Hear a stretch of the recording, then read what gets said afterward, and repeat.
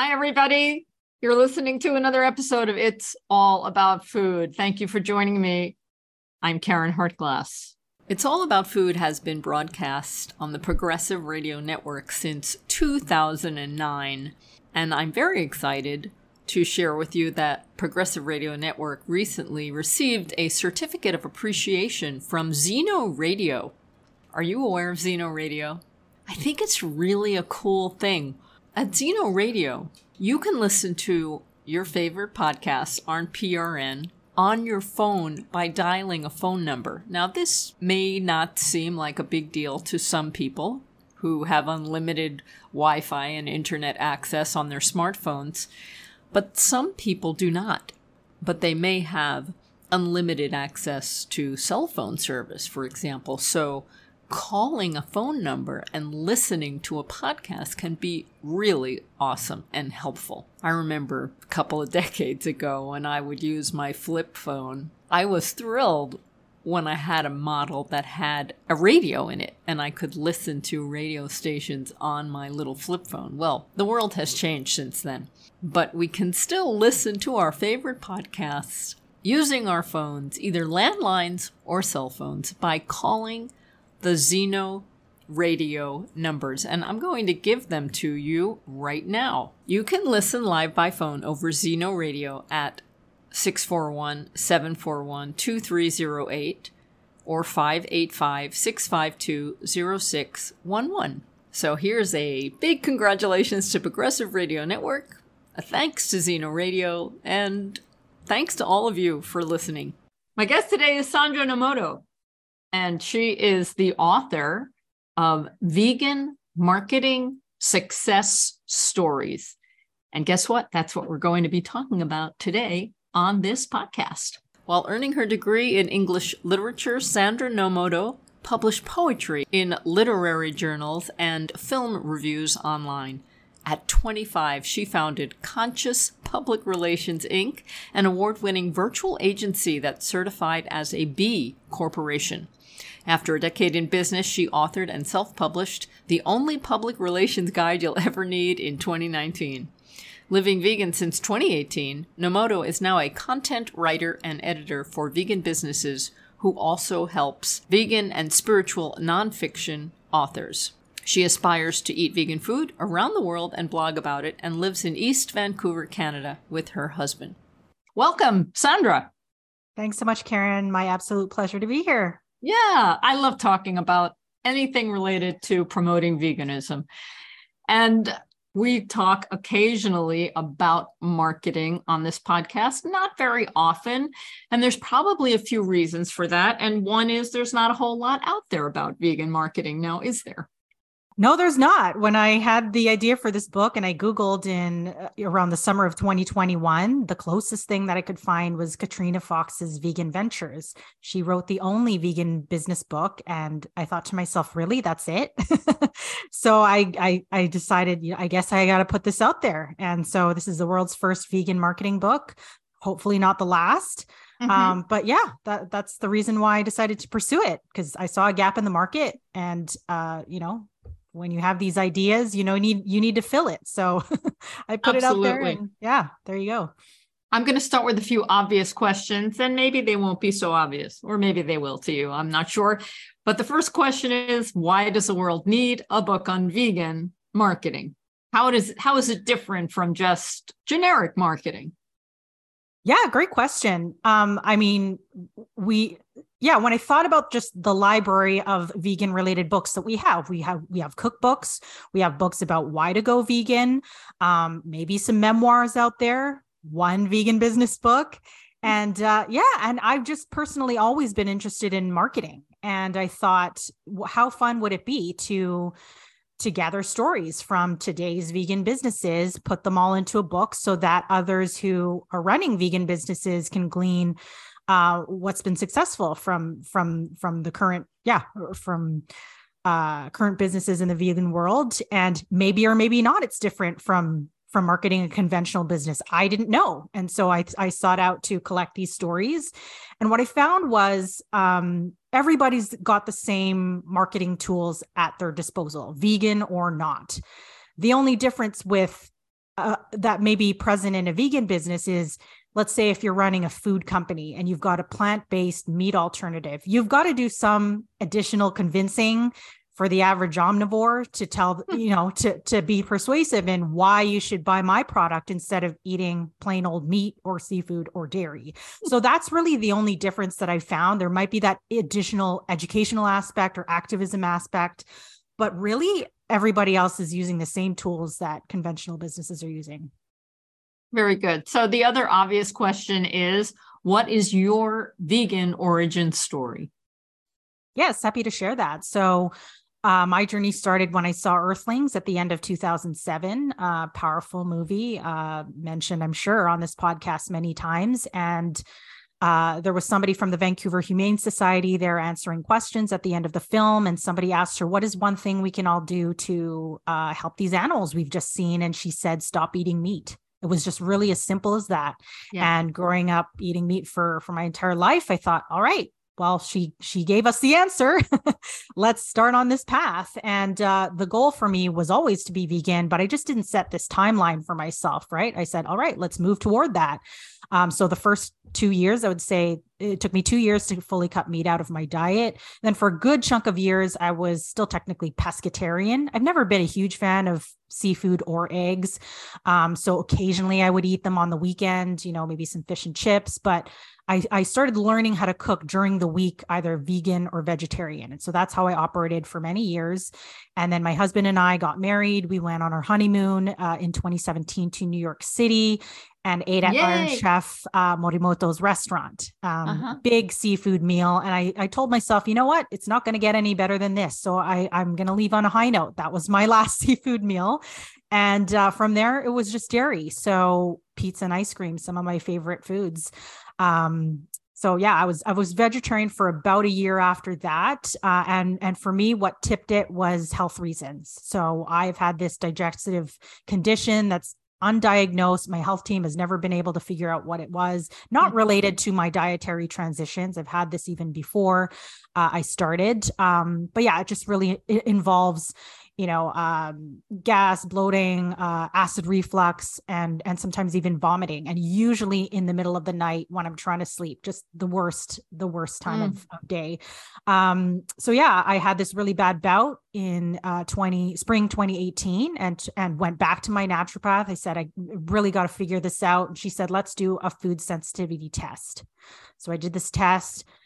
Dairy was one of those things that came up. And so she said, cleanse, do a 4-month cleanse of all these foods, then start reintroducing them back into your diet, see if they're the cause of any of these symptoms. And after that 4 months, I said, well, I was able to do 4 months without dairy. And that was the last thing in terms of food stopping me. So I went, all right, I guess I'm vegan now. And so yeah, it's been just over 5 years now and never looked back. Congratulations. The world thanks you. The animals thank you. I thank you. Your body thanks you. I think there's significant evidence now that people of African and Asian descent absolutely should not consume dairy. Now, I think anyone of human descent should not consume dairy, but we do have some science there. Yeah. And I learned that, not too long after. Most people of color are intolerant in some way to dairy, and it's just not talked about enough. So there you go. Now, you were born in Canada? Yes. You're Canadian, and you have your descendants are from the Philippines? That's right. Yeah. So did that bring any cultural cuisine to your family? Or were you eating like a standard American diet or a standard Canadian North American diet? Or where were you there before you made your change? Yeah, I would say it was probably half standard American Canadian, and then half cultural. My parents are both great cooks. I grew up eating, rice, some sort of meat dish, sauteed meat dish, and then maybe a side of vegetables. That was very much like, the dish at the dinner table, and then kind of your deli meat sandwiches for lunch at school. And then when I started learning to cook for myself, just unfortunately the cultural cuisine sort of dropped off. Yeah, I haven't really tried to recreate any of those dishes in a vegan way. I'm sure there are recipes out there, and we even have a local restaurant here in Vancouver that does have a vegan menu, which is great. So yeah, I would say it's yeah, now it's a hodgepodge of just vegan recipes that I make. Cool. I remember looking for vegan Philippine food, and I found there was a website. There's somebody doing it, if not Yeah. more than one, but Yeah, yeah. Food Empowerment Project actually created. I think they're Oh, working I on think that's it. the Right. Chinese. They're working on a Chinese site right now. But yeah, they put out a site with full of Filipino recipes. I've got it bookmarked. Have not tried anything, but yeah. So thank you, Food Empowerment Project. And then there's certainly some vegan cooks, chefs that I follow. Again, haven't tried any of the recipes yet, but Chef Reina in San Francisco has really been big on the vegan scene, and love seeing that, just so that other Filipinos know that it is possible to still cook in the same way, just in a vegan way. Yeah, practically any cuisine can be veganized. I mean, there are some that are so focused on meat, it's a little challenging, but most of us can go back to our roots and make the recipes we were brought up with or had on holidays, and can continue the tradition, only in a kinder way. And what about your husband? Does he eat like you? No, since my husband and I moved in together 10 years ago, we've sort of gone our separate ways in terms of cooking. So he's a very good cook, and has a lot of plants in his diet, but is not vegan. So yeah, we've sort of maintained cooking separately. I've talked to him about, maybe someday eating cultivated meat when that comes on the scene. He's very open to that, but yeah, very stuck in his meat ways. So Yeah. He's on his own journey and I'm on mine when it comes to the kitchen. Okay. There's probably a few more books in there on that subject. Maybe, yeah. Cool. Okay. So let's talk about your book and marketing. I want to get to talking about your book and vegan marketing, but one more thing I wanted to cover, I just was looking at my notes, is the vegan scene in Vancouver. So I was in Vancouver a few times, but I remember specifically in the 90s. Now, I've been vegan for 35 years and I've seen lots of change. And I might bring some of that up throughout the course of our conversation, but I remember being in Vancouver, British Columbia in the 90s, and there really wasn't much of a vegan scene back then. And I ended up discovering, actually, I went into a sushi restaurant and had avocado maki. And I don't know why it didn't turn me on as much as it did there, because I was living in California at the time. There were plenty of Japanese restaurants. But for some reason, it was the most amazing avocado maki sensation. And I've been hooked on it ever since.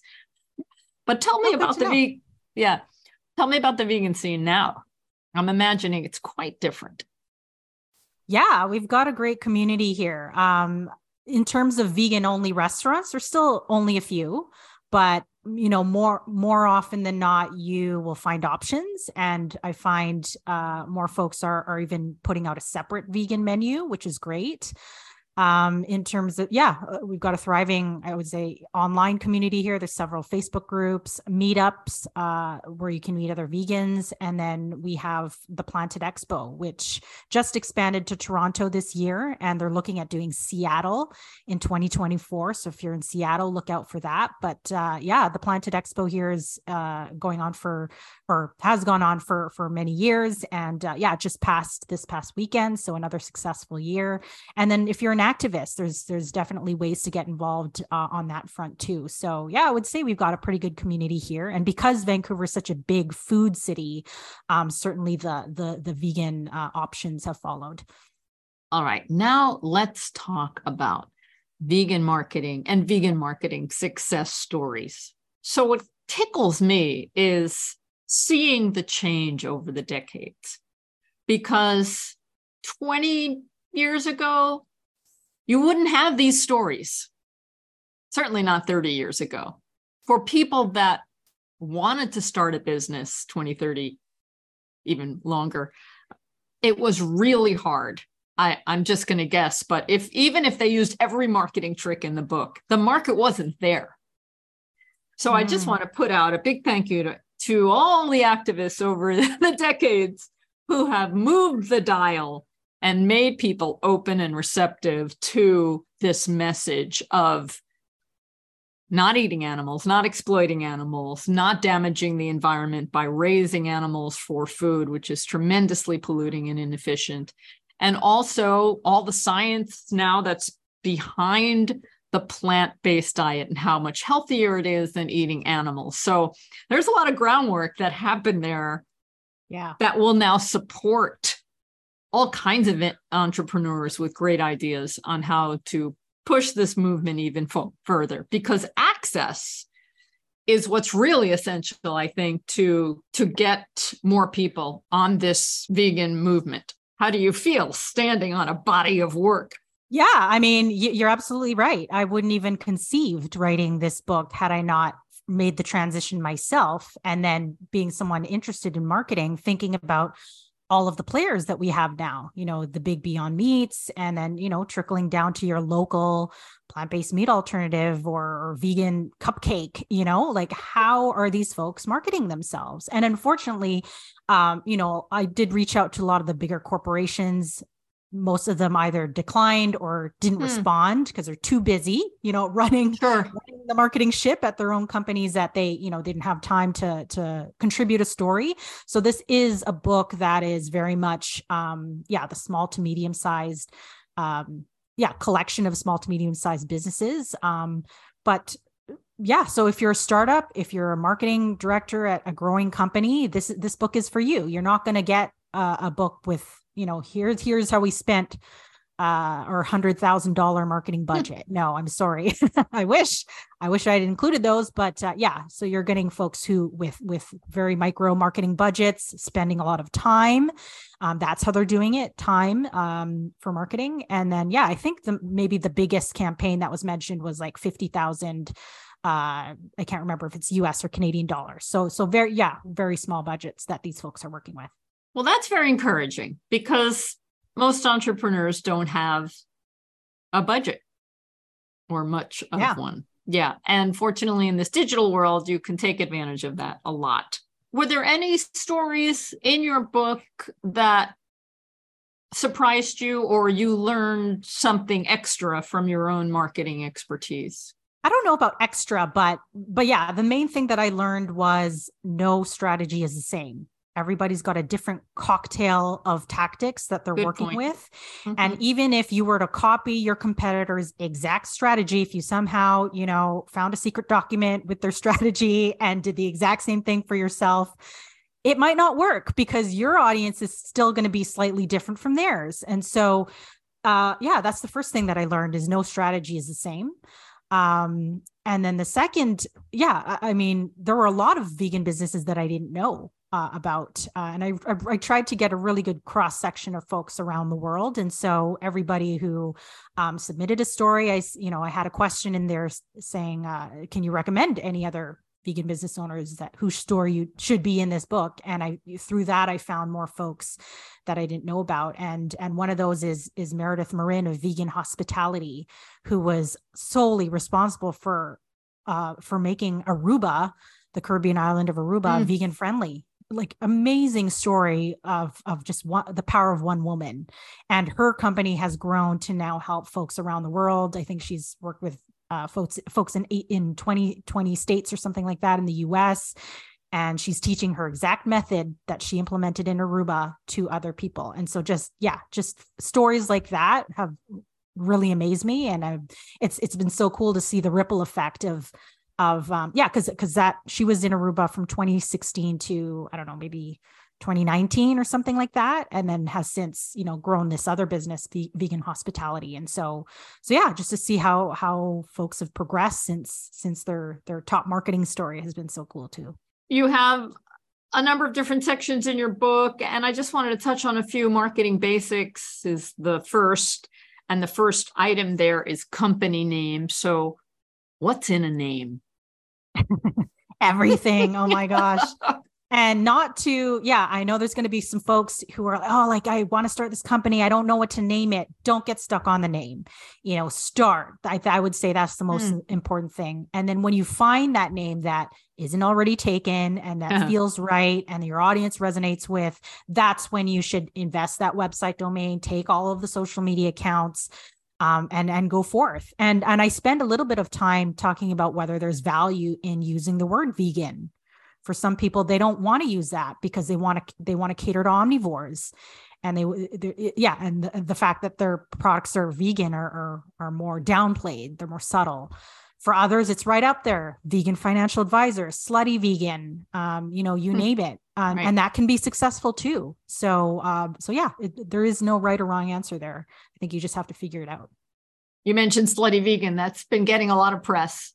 And we have a few here in New York City, one in Brooklyn that I used to pass while I was doing some work in that area. And I will admit, I looked at their menu and I knew it wasn't for me because I'm a whole food, plant-based vegan, and I'm like very clean eating. And I thought, okay, I don't really want to go with the Impossible and Beyond Burgers. But even with the name Slutty Vegan, I think a lot of their market are people that aren't vegan, just because it's such a cool, curious phenomenon. Yeah, I agree. She's got such an amazing story, first of all, Pinky Cole, and then just the impact that she's had with Slutty Vegan has been amazing. And I haven't even been able to try their food because I'm up here in Canada and I hear about every new location that's opening. So I'm quite jealous, but yeah, just to have heard and seen her story. It sounds like it's been quite an amazing journey for her. I think the dynamics have changed quite a bit. And I'm just thinking aloud right now in terms of marketing. So when I was a relatively new vegan a million years ago, I was in search of things. I was looking for things. And when I found something that was vegan, it was celebrated and it was purchased and it was shared. And now I feel more like the entrepreneurs and the market are finding us, the people that are trying to get to us rather than the people trying to find the product. Do you know what I'm saying? 100%. Yeah. When I started, there were two options, Tofurkey and Eve's, in terms of alternatives in my grocery store. And now there's so many. Now I look for what's on sale, right? Because I have that choice. And not everybody does, maybe in their grocery stores, but now, we've got all these options, and you can choose, in terms of like, what are the better ingredients, or, maybe I'm going to support the more local option. Like, if you're fortunate to have as many options as we do, like I have here in Vancouver, then you can start to make those secondary choices. And the first option is just by default vegan. But yeah, I hope that, the Beyonds and what they've done, are going to start just, getting the omnivores to think differently. Hey, try this patty out instead of going to the meat section. And if you like it, keep buying it. So yeah, it'll be interesting to see what the next decade has in store for us. In your first section of marketing basics, you also have refining your message. How important is the message? And I'm imagining it's probably important for many products, but a vegan product adds a whole nother layer. Yeah. So as we've said before, you've got to really think about, first of all, what do you stand for? What's your company mission? What's your vision? Who's your audience?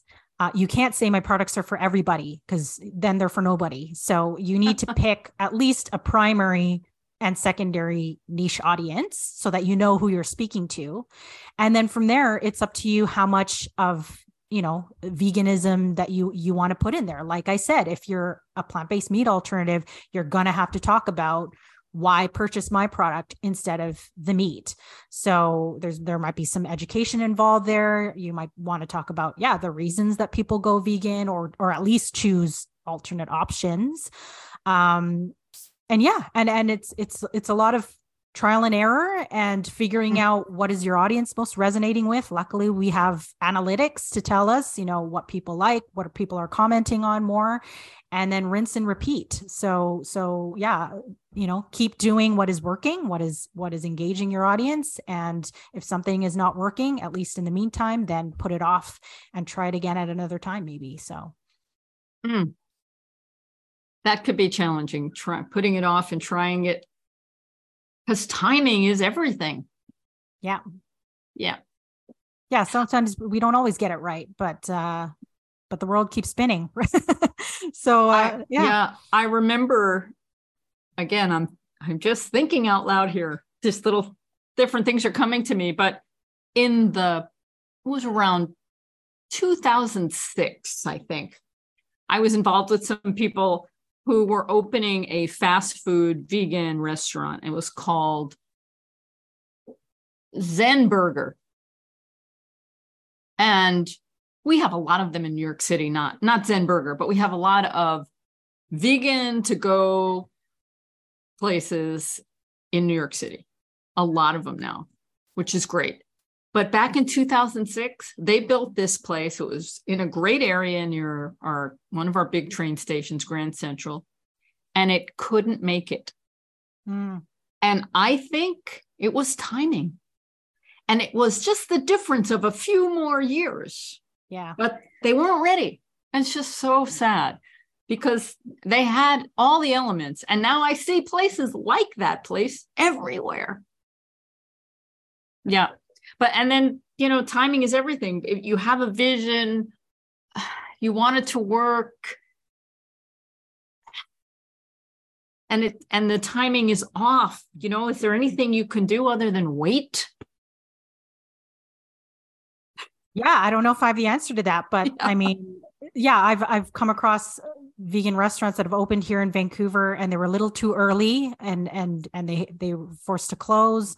And then the owner is she's still a chef, still doing chef related services. I think she's trying to build her online presence now. So I don't know if there's any way, if you tried brick and mortar, that now you can pivot to maybe selling online and doing delivery, pivoting your business model. Cause just brick and mortar is just tough in this market in general, opening up restaurants and stores and things like that. But yeah, I think we're in a time right now, fortunately, at least in the major cities, where it's not uncool to be a vegan or plant forward establishment. I think now is the time. If you've got an idea and it's a little bit different, nobody's doing it, this is probably the time to try it out. Now, market research is another item in your basics category. You have, I'm looking at the table of contents here, and there are like 7 categories. So there's a lot of information here, and I'm just tiptoeing through the basics right now. But market research can help with timing, I imagine, where you can get a better idea. And nothing is foolproof, obviously, but I'm imagining that market research can give you a better idea. But if people don't even know what your concept is, even market research can be challenging. Yeah, absolutely. And I think that's where the whole point of market research is. It's do I have an audience here, and can they grasp the concept of my business easily?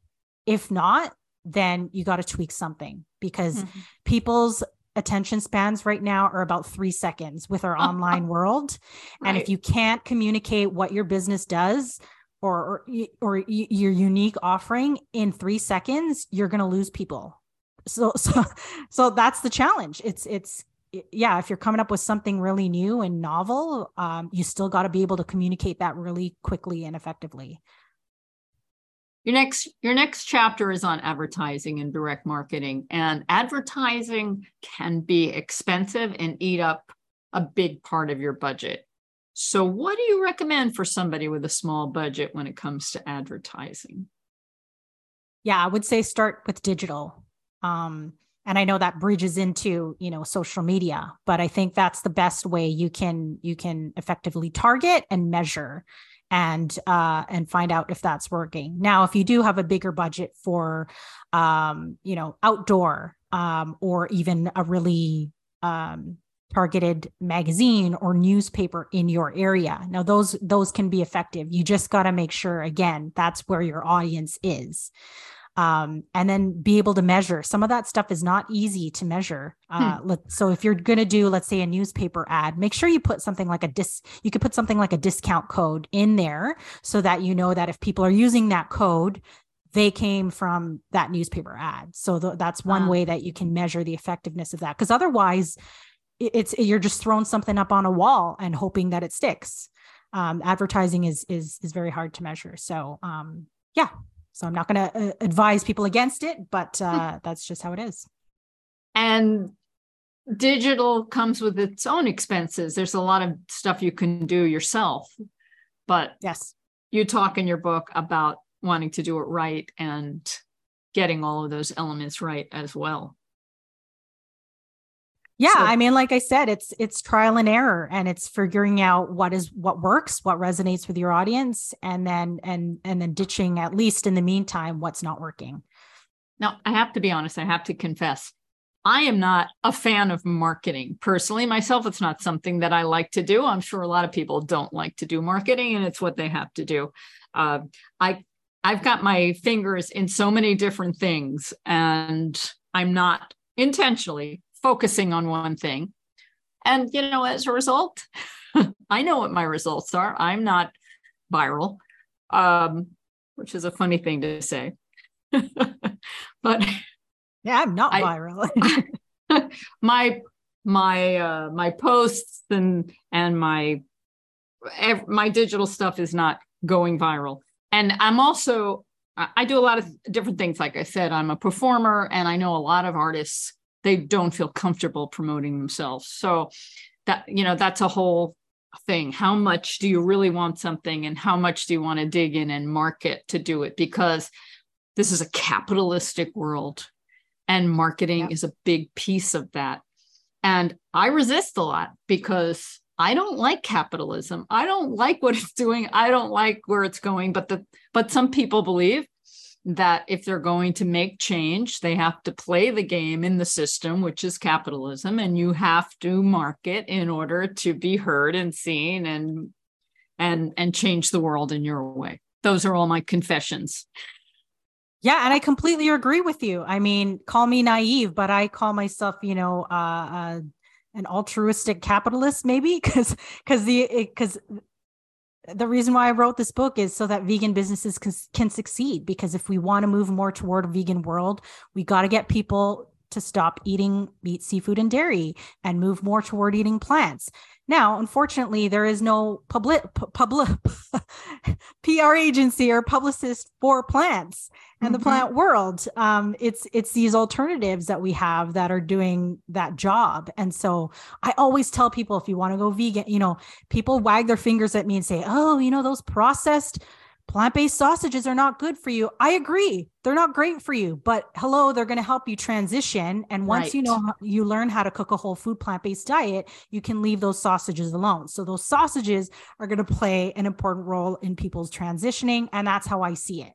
Those are the businesses we need to support, because they're going to help people transition to a whole food plant-based diet. And then maybe if our world is there, then we can drop capitalism and live in the utopia we all dream. In the meantime, we gotta do a good job of marketing plant-based options. Yeah, there are many philosophers and writers who have implied that utopia will never make it because it'll be boring.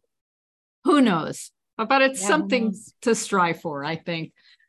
And what the other sad thing, and maybe you have some ideas about this, is that we know what the best thing is for the planet, for humanity, and for the animals when it comes to food. It's a whole food plant diet, and people can argue with me. You could argue with me, but we have plenty of science behind that. But there's no way to market it. Maybe you have some ideas, better ways to market. My dad used to have an expression: the shortest distance between 2 points is a straight line. And what we're doing with meat analogs and all kinds of creative projects is we're not taking a straight line. We're going around about to change the culture to get to where we need to go. It's not very efficient, but is that the only way?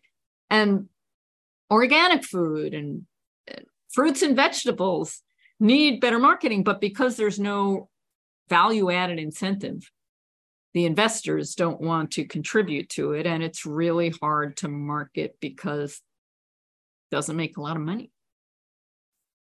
Yeah, and I totally agree with you. We're taking a zigzag approach, and that's just how it is. So as a vegan, maybe you don't think you have a responsibility, but you have influence and power in your own circle of influence. So whoever your loved one is, if you know the facts, or you can find the facts, and there are plenty of sites out there like nutritionfacts.org that are putting this info out there.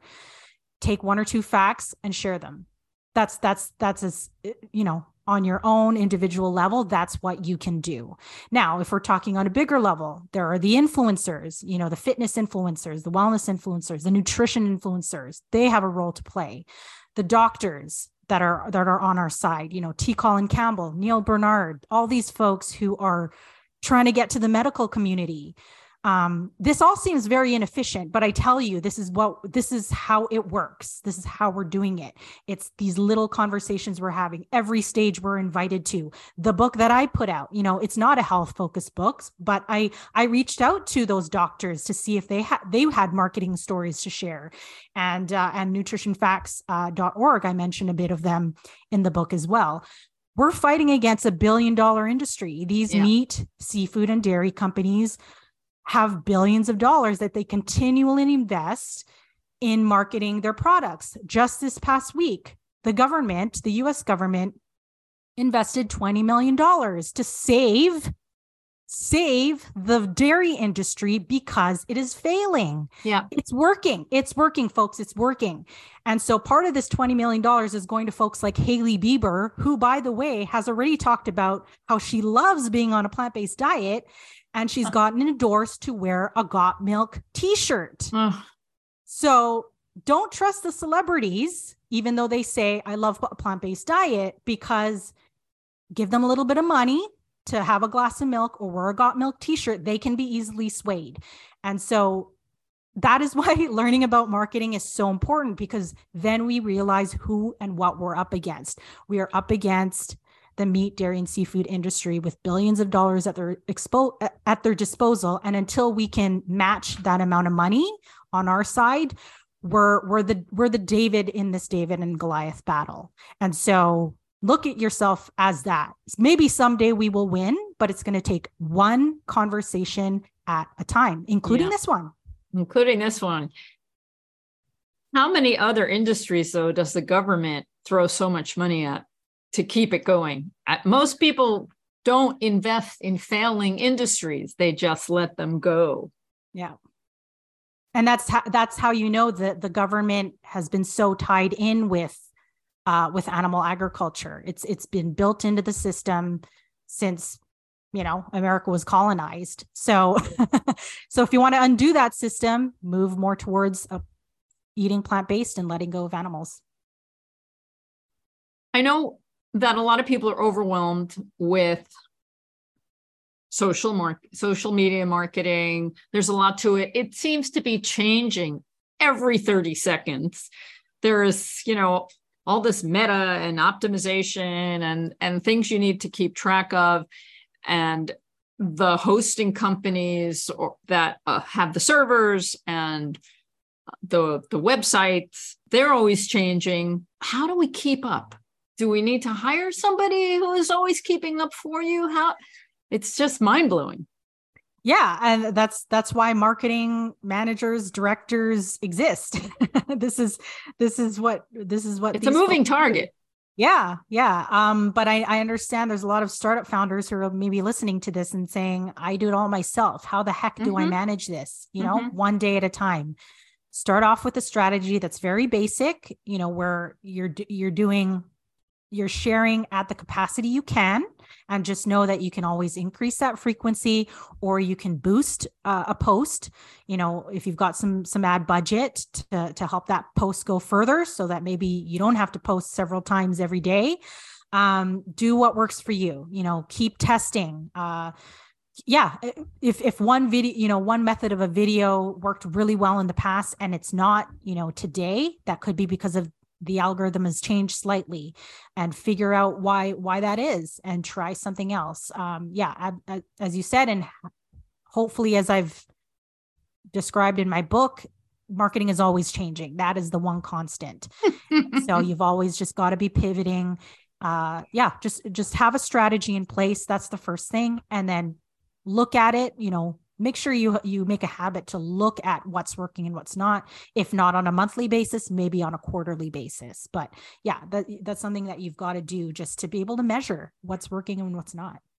Okay. Would you be up for a little role playing right now? Sure. I'll tell you what I'm doing.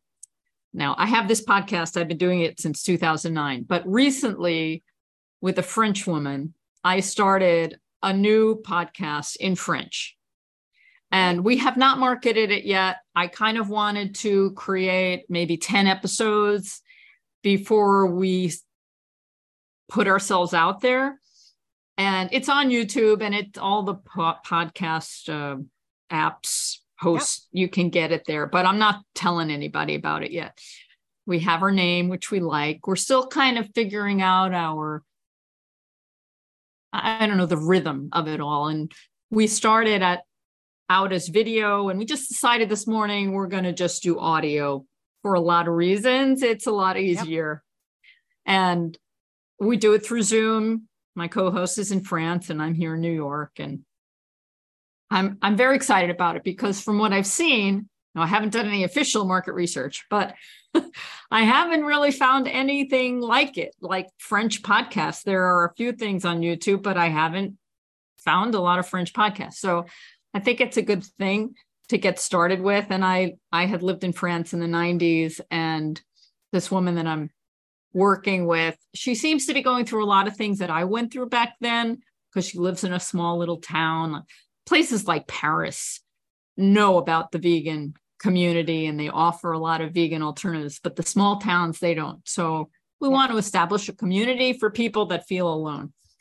So do you have any recommendations where we might get started? Ooh, yeah. So many thoughts. So if this is a French podcast, you're obviously going to target French populations, right? Yes. So obviously France, Quebec in Canada, or whoever else speaks French. So that's great. Geographically, you've got an audience, certain geographic audiences that you'll target.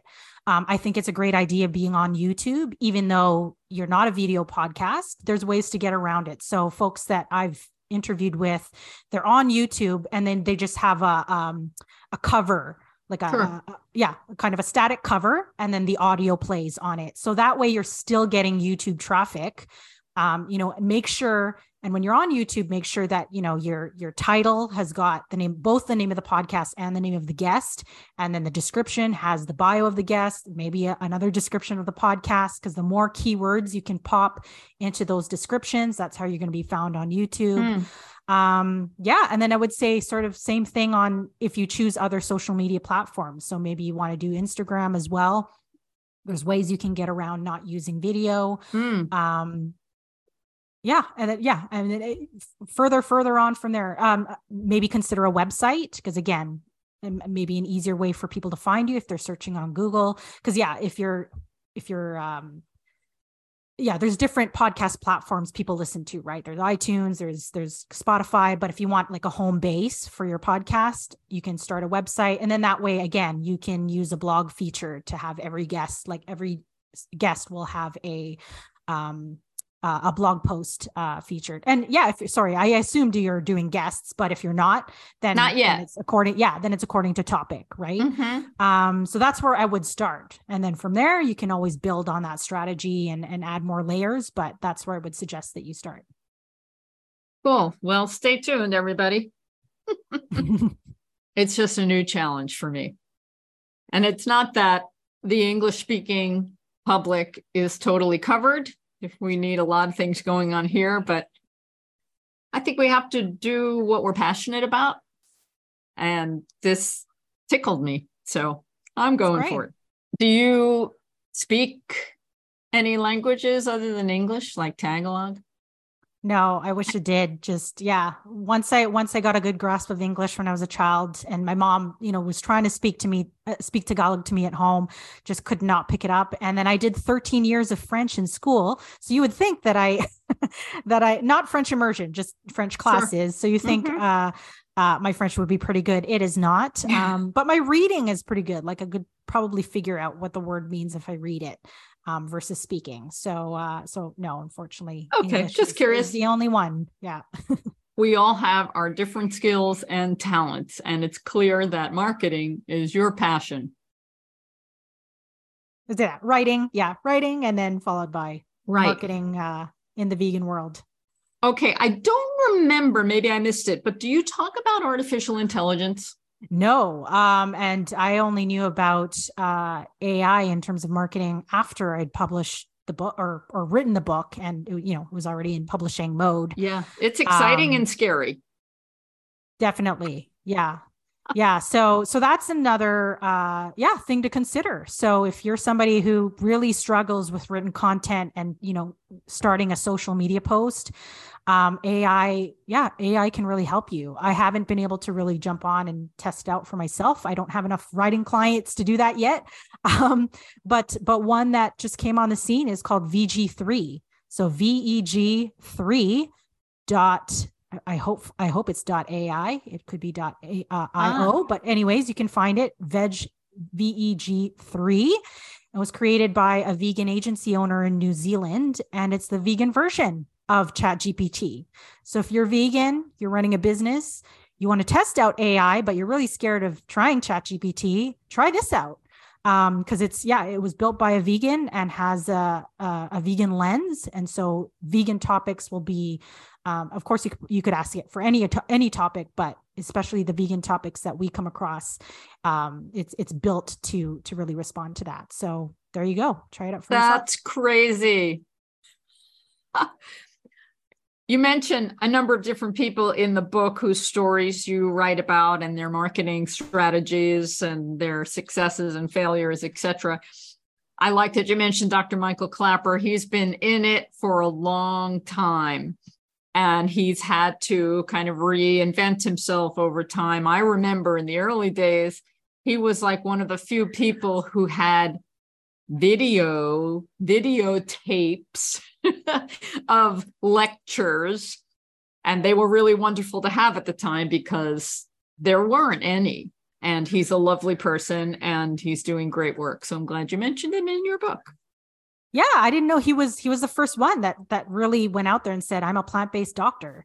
I really wanted a bit of his input in the book. And and now, I mentioned before nutritionfacts.org that is led by Dr. Michael Greger. They've done that video content really well and are putting out in multiple languages, which is amazing. Because again, we don't want just vegans in speaking English. We need the entire world. So shout out to all those doctors who've been at it for decades. Yeah. Most medical doctors do not get a foundation in nutrition.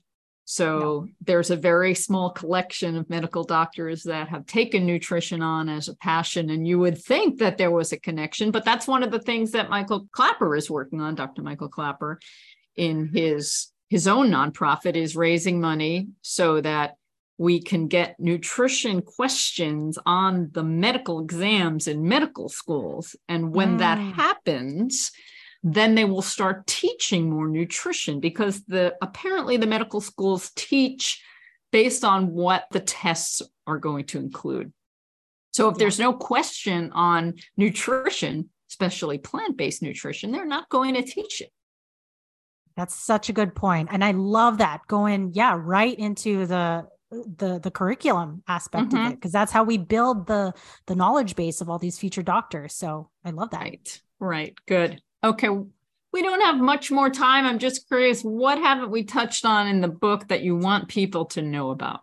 I think we touched on quite a few topics. Let's see. Yeah, just again, breezing through the chapters, sales promotions, public relations. That's one of the biggest chapters. So you'll learn all about, getting into the media, as well as maybe even producing your own media. So if you're interested in podcasting, putting out books, being an influencer, you'll get a bit of that there. Digital marketing, of course, everybody's using that. That's our primary form of marketing: social media, blogs, videos, email marketing, and then going back to more of the in-person type of marketing, events and direct sales.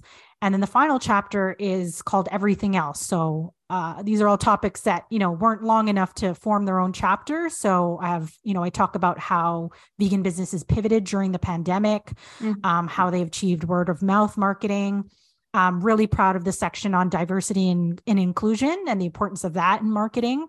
And then I end off the book with transitioning to becoming a vegan business. Because if you're not vegan yet, but you're on the journey, marketing that is really important. And that can, really help to expand your audience. So yeah, that's a good overview of the book. And again, you'll get tons of stories. There's 47 contributors around the world, and then another few dozen examples that I got permission to use.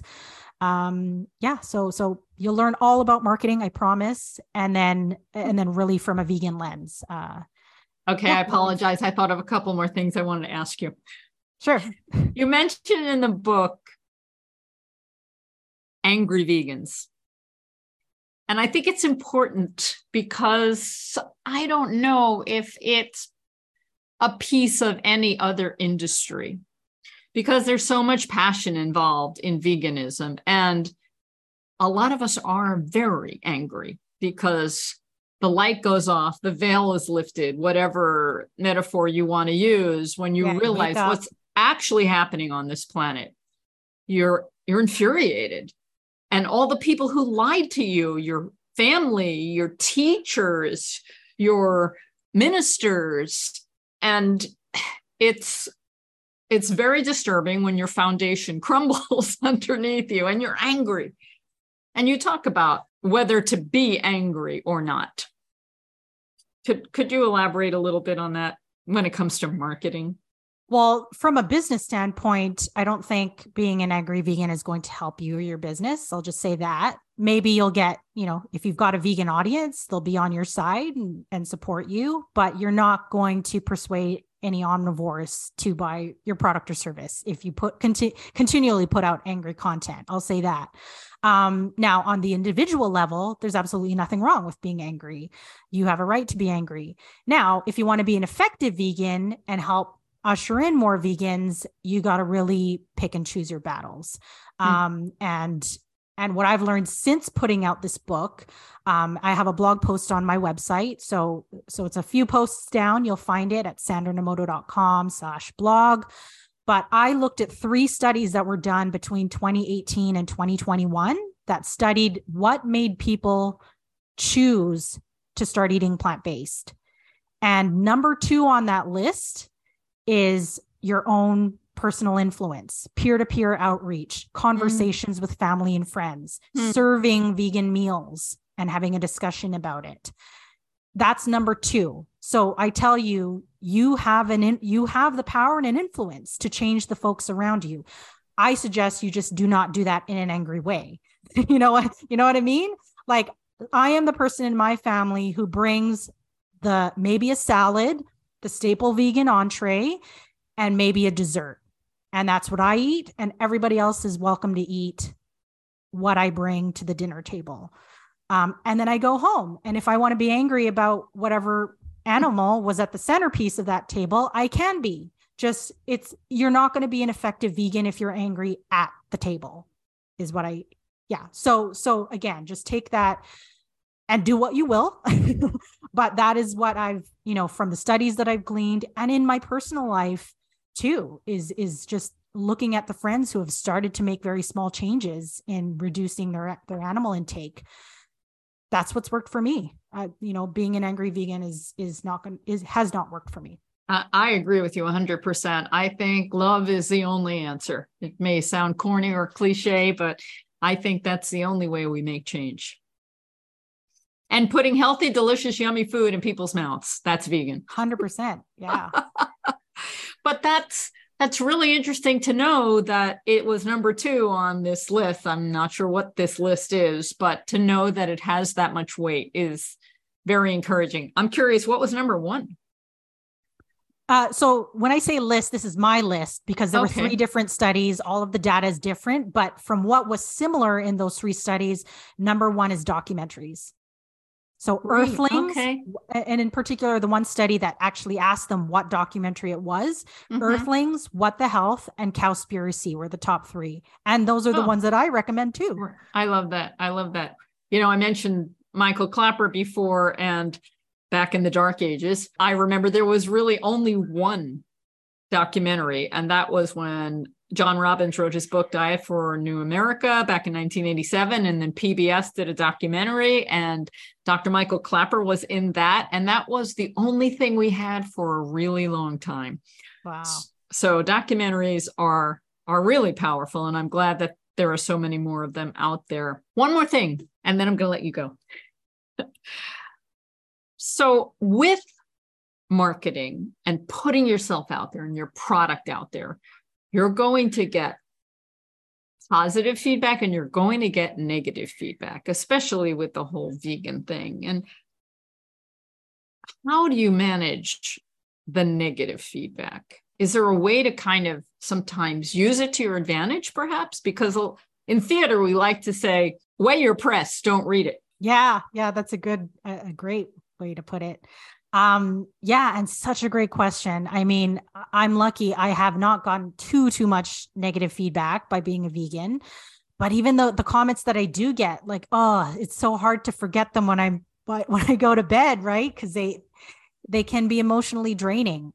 So number 1, if you're the only one on the front line of, your social media accounts, really take care of your emotional and mental health. That's number 1. You're not going to be able to run a business effectively if you don't take care of that.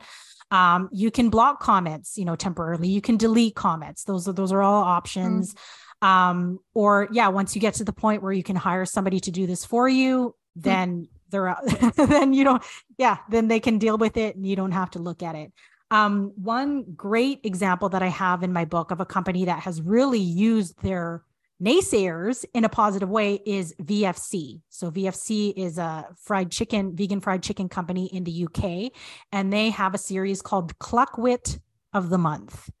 And so they take the trolls, they pick one, they pick one special troll that they, highlight in social media, and they create a blog post out of it. And then they post it once a month on social media. They'll highlight it. They'll obviously not reveal the person's name, but they'll say, hey, you won, and thank you. Thanking your trolls, that's something not very many people can do, but I just love that VFC has been able to spin it in this way. And then they actually did an ad campaign, I believe it was across London, where they used all of that troll content in their ad campaign. So they've even taken it to outdoor ads, like so brilliant. So yeah, if you want to even use it in that way, there's a couple of other companies that I've seen that have been doing it too, but VFC, I think are the leaders, at least in the vegan space, who've been able to do it. So their stories in my book. Wonderful. Sandra Nomoto, author of Vegan Marketing Success Stories. This has been very informative. I'm glad you're out there helping people make more vegans, as I like to say. Thank you for joining me. Thank you for joining me. Thank you for all you do. And it was my pleasure to be here. Thanks so much, Caryn. All right. Take care. Be well. Good luck with the book. Bye.